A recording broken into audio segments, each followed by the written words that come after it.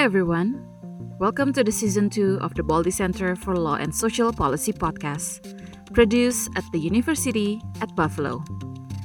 I'm your host and producer, Azalia Muhransyah. This episode, I have Professor Athena Mutua on the phone with me. She is a Floyd H and Hilda L. Hurst Faculty Scholar at UB School of Law. Today, we are going to talk about ClassCrits. Professor Mutua, can you tell us about ClassCrits and how it came into fruition? Martha McCluskey and I initially had the idea to form ClassCrits. The name comes out of a 2006 article that I wrote on the rise, development, and future directions of critical race theory, which is in the news a bit.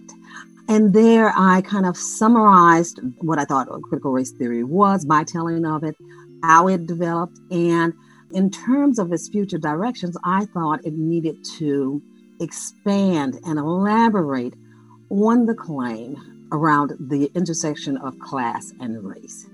And that meant talking a little bit about what class is. Martha, of course, was looking at the economy from a different perspective. She was really offering critiques of the law and economics movement and scholarship, which was fairly hegemonic at the time that we came together and may still be, even though I think a number of its assumptions have been not only criticized, but debunked. And some of its leading advocates, like Posner, have stepped away from it. But at that moment, in 2006, 2007, it was under assault, but still quite hegemonic and is still used predominantly, I think, in law today when we're talking about economic matters. And so she had a critique that she was beginning on a critique of law and economics and neoclassical economics more generally. And so we came together to form this organization. And what were some of our basic ideals? The primary focus, at least initially, and I think this remains, was to look at the relationship between law and economic inequality. So although you had this law and economics movement, and we were in already, very much so, have been for the last 40 years, we would call it a neoliberal moment, there weren't a lot of people looking at inequality, and it was rising all over the world, not just in the United States, but all over the world. And so this was something that was gaining attention, but had not moved front and center. And so we wanted to explore the ways in which law helped structure, influence, shape economic inequality. So that was kind of the guiding idea of coming together and pulling together a group of scholars to kind of look at these issues. How does ClassCrits see the relationships between law and other disciplines? So when we started this investigation, there were a number of shared assumptions. We agreed that law and politics help shape the economy. It helps shape the market, right? The market doesn't exist in the absence of rules and regulations and that sort of stuff. We also shared the assumption that the line between politics and law is thin, if it exists at all. And we shared this idea that class or economic material existence was interrelated with race and gender. Those structures, those status, some people call them, those status structures were reinforced and also shaped by our economy and our economic practices. So we shared that. So we were kind of the first group that was taking this kind of heterodox or political economy approach in law. Now, of course, sociologists have been doing it for a while. I mean, there are a lot of economists have been doing it for a while. But in law, there was no one else really kind of looking at those questions. Now what we find is we have an entire ecosystem that is emerging. ClassCrits has been a part of that emergence, has pushed some of that. So now what we see is that you have ClassCrits as an organization. You also have an organization called Appeal. Anyway, the organization is meant to promote the study of law and political economy. So that's kind of their goal. You have what was the Yale blog, and now they have some sort of movement and organization that kind of grew out of the Yale blog that looked at law and political economy. Those things developed sometime around 2013, 2014. And last, and there are others, there's a whole student movement up there, which I won't touch up on, but a whole host of student organizations have grown up looking at some of these issues, looking at money, looking at law and political economy. But then ClassCrits has also promoted the development now of an online journal, the Journal of Law and Political Economy, which is online. And so it makes some of the scholarship that is being generated around these issues easily accessible. And so its inaugural issue has just been published. The first issue has just been published and it is off and running. So now where you had kind of one lonely little group in law anyway, looking at these issues and people kind of looking at us a little strange, you now have 3 or 4 school-based or these associations that are looking at these issues. And you have a host of student organizations that are looking at this issue. So the inquiry into law and inequality or law and political economy has grown tremendously since we started. So that's where ClassCrits is situated now. What are the challenges of positioning ClassCrits within the intersection of law and political economy? So on the one hand, we know that law helps structure the market. We know that law defines what property is. We know that law regulates contracts, and if you don't enforce them, they don't exist. So there are all of these legal concepts around property and contracts and that sort of stuff that are foundational to the economy. And so law enters in that sort of way. But lawyers a lot of times are doing something radically different from what political economists are doing. So what they're doing is they're kind of looking at a law or a set of laws or a set of decisions, and they're parsing through patterns that they see, or they're arguing about the particular rationale in a case and whether or not that rationale makes sense or doesn't. They're analyzing statutes. They're really just doing something different in a, really set field of court decisions, legislation, and politics. That's kind of what lawyers are doing. Political economists are really doing something quite different. They are looking at the economy. From a neoclassical perspective, they're talking about supply and demand and what the influences are. Political economy is broader depending on your approach. But even if you talk about, as I do in this paper, class analysis, then you get discussions about production and how production is structured. You get conversations about how people get sorted into different kinds of jobs, conversations about how jobs and opportunities are structured. So the two groups are doing really kind of different sort of things. And so trying to mesh those two is a little bit of a challenge because they're doing different sorts of things. And so what I propose in that paper is a way perhaps to bring those two sets of analyses together. Not sure how successful I am, but I think there's a lot of work now that is doing just that. Do you think scholarly works, such as what you do at ClassCrits, contribute to society? So I think that is a goal of ClassCrits. And generally, you see this as a goal of a lot of critical scholars. That is the idea that we want to make a contribution. We want to contribute to change. And there is a theory out there that scholarship should be objective and shouldn't have a particular goal in mind. It should be exploratory. And I think our work is exploratory. But it's clear that we are concerned about economic justice, racial justice. We're motivated in part by the idea that we should be making a contribution to change, to make the society more fair, both socially and economically. So that is clearly a goal.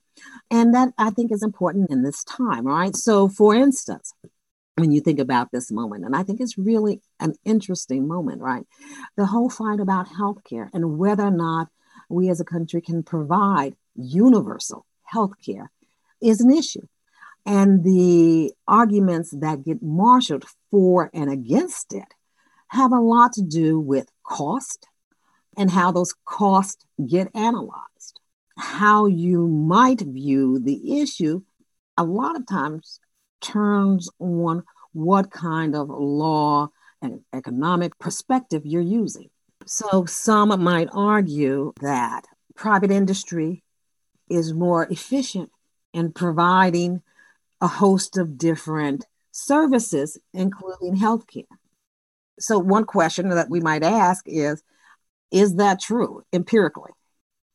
That's one question. Is that when we look at our system, are we sure that the provision of healthcare services by our fragmented kind of healthcare system is more efficient than, say, a system that has a public option or a system that's universal and it has a single payer framework? And so a lot of those debates really turned on what sorts of theories you are using to approach those. And I think the political economy approach says, let's not just look at those issues. We're going to look at the economic issues, but probably from a class perspective or from a Keynesian perspective or from a feminist economics perspective or from an institutionalist economic perspective. So we're going to use a different sort of framework and frameworks that take into account the politics of it all. The politics about who shapes these conversations, who has the power to influence the conversations and the outcomes here. And here we're talking about economic power and perhaps political power. But in this moment, those things seem to be really tightly linked, which is problematic. So we saw in the Obama era, when the Affordable Care Act was proposed, we saw the health industry jump into action and really try to influence that debate. And influence it not just in terms of rhetoric, but in terms of money and who they supported.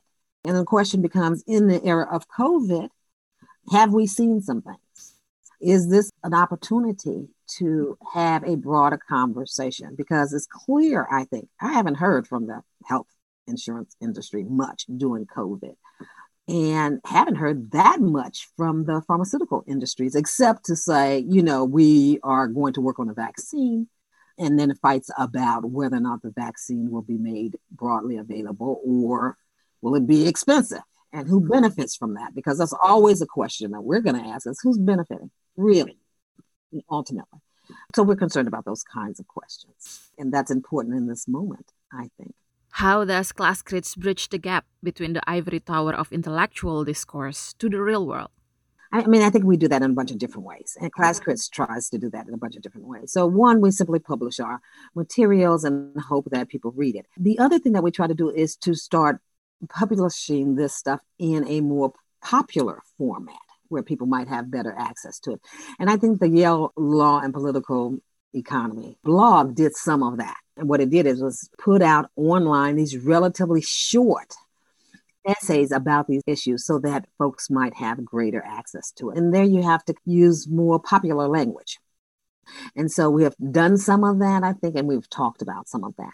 Another way that we try to influence the conversation is that we both try to make sure our theories are informed by what's going on the ground and also trying to make our thinking available to folks who are on the ground and doing the kind of activist work around these issues.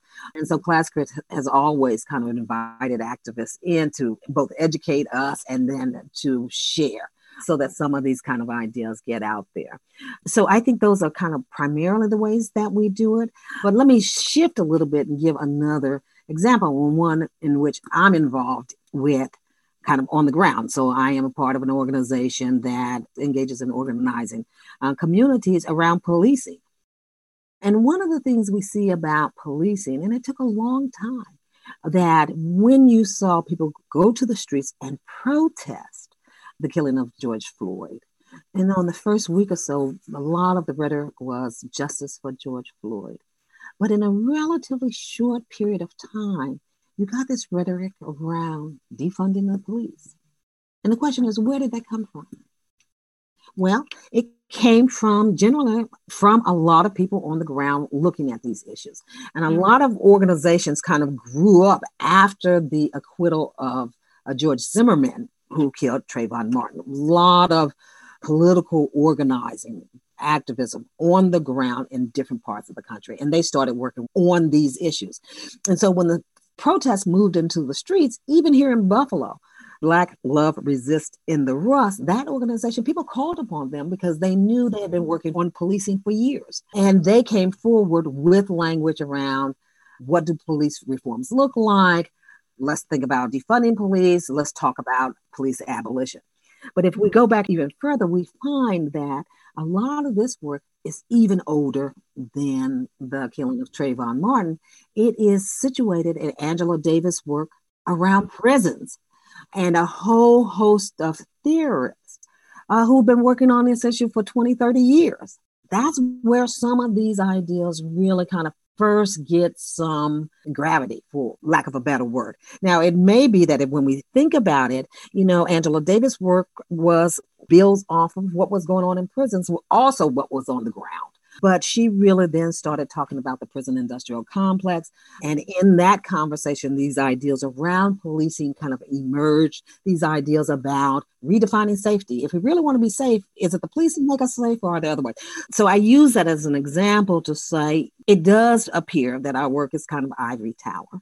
But to the extent that we continue to work on these issues, that we take something like healthcare and some of these other topical and prominent issues and work through them from this other perspective and then disseminate that and work with others, people who are on the ground, to disseminate that information, or work with people like politicians now who are talking about it. AOC, Bernie Sanders, Elizabeth Warren, we're talking about these issues and saying this is how we're analyzing it. It has a chance, not saying that it is definitive, but it has a chance of kind of influencing kind of what's going on in the real world, even if it appears to start in the ivory towers. I'm stumbling over my words here.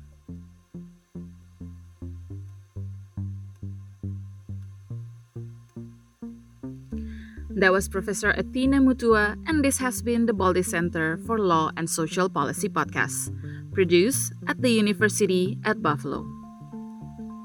Please visit our website, buffalo.edu/baldycenter, for more episodes, and follow us on Twitter @baldycenter. This is Azalia Mohransyah, and this episode concludes my time as your host and producer.